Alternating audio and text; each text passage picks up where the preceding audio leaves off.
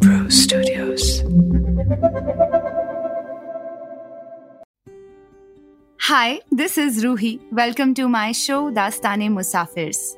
Yes, this is not just Dastane Musafir, because here we explore the Dastans of many more Musafirs.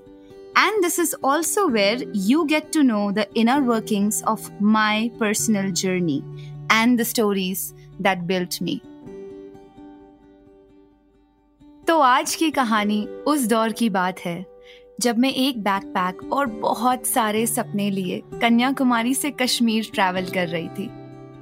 ये कहानी मेरी जिंदगी और मेरे किताब के बहुत अजीज है and I'm so happy to share this with all of you today.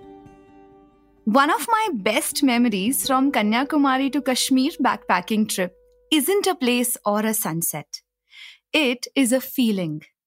A feeling that began with boarding a bus from one unknown town to another, sitting by the window seat of a rickety bus, leaning on the window slight enough not to hurt my head.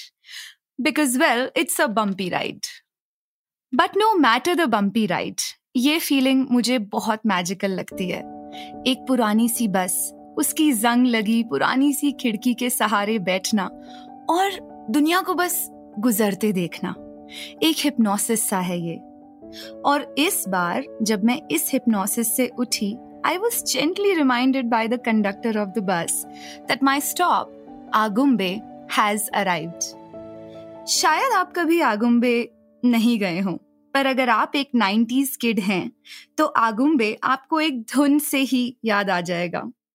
ताना ना ना ना ना ना ना। कुछ याद आया? It was in this village that R.K. Narayan's Malgudi Days was shot.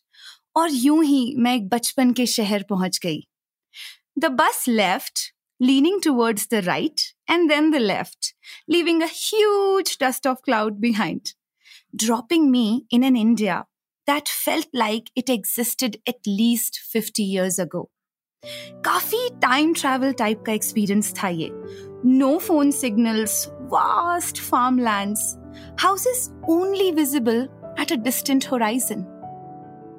इन्हीं कुछ घरों में से एक घर है जिसका नाम है हिंगारा होमस्टे। इस घर की भी अपनी ही एक अलग कहानी है। It is a 355 years old house built in a typical Kannada fashion. Heavily carved pillars, thick stone walls, and a mile-long jungle surrounding it. And that's what home looked like for a few days at least.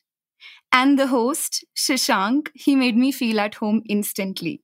He suggested so many places for us to explore, like he was an old friend. But most importantly, he kept emphasizing that I should meet Raghavendra, a Kannada poet. Days pass and call it my endeavor to meet more waterfalls than people, or my inability to catch sunrises.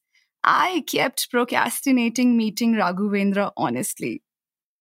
What a sin it would have been, though, if Shashank wouldn't have dragged me to Raghavendra's house early in the morning of the day I was supposed to leave. So we drove to Raghavendra's house at 6 in the morning and my bus was at 10. 15-20 minute की दूरी पे ही था राघवेंद्रा का बसेरा. And the reason why I use the word basera is because this is exactly how it felt.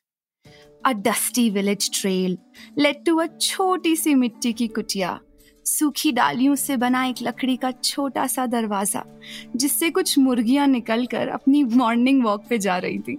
I mean, it was quite a scene. ऐसा लगा जैसे इस छोटे से गांव में वक्त भी धीरे गुजरता है.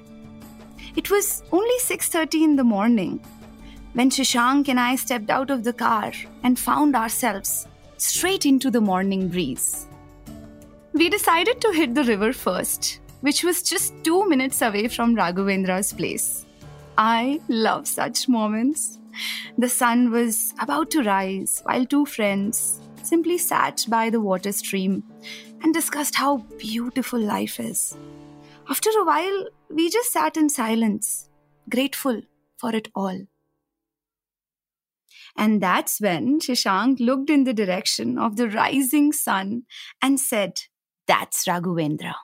And when I turned around, I saw a man heroically pop out of the golden dust amidst the buzz of hens and cattle. The sun rose as the silhouette of a differently abled man walked to us and us to him. जब मैंने ध्यान से देखा तो मुझे समझ आया that one of his legs needed a bit of extra support while walking. We shook hands, and when Raghavendra and I were shaking hands, so Shashank told him about my whole Kanyakumari to Kashmir quest. And Raghavendra is such a storyteller at heart that most of his responses are in the form of stories. And here's what his response was to our handshake. He said, "Once upon a time, on a parched summer afternoon, a group of friends rushed to the river. All of them wanted to take a dip in the water, but they couldn't. दिन जितना गर्म था, पानी उतना ही ठंडा था. तो वो सब बस नदी किनारे पत्थरों पर बैठ गए. But one boy from that group, after much contemplation, took a few hesitant but thoughtful steps towards a plunge. And plunge he did. Though he came rocketing out of the river, and everybody made fun of him, yet he wanted to take another plunge. So he gathered all the strength he had, took a deep breath, and plunge he did again. पर इस बार कुछ अलग था. Even though this time the experience of water started with the fear of another failure, the fright of the cold, and yet it transformed into an "I can do this" epiphany.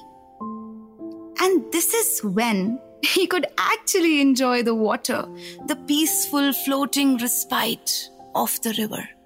So when he came out of the river, all of his friends started touching his hands. He got a little freaked out and asked, "Why are you touching me?" And they replied, "That's because we couldn't go to the water.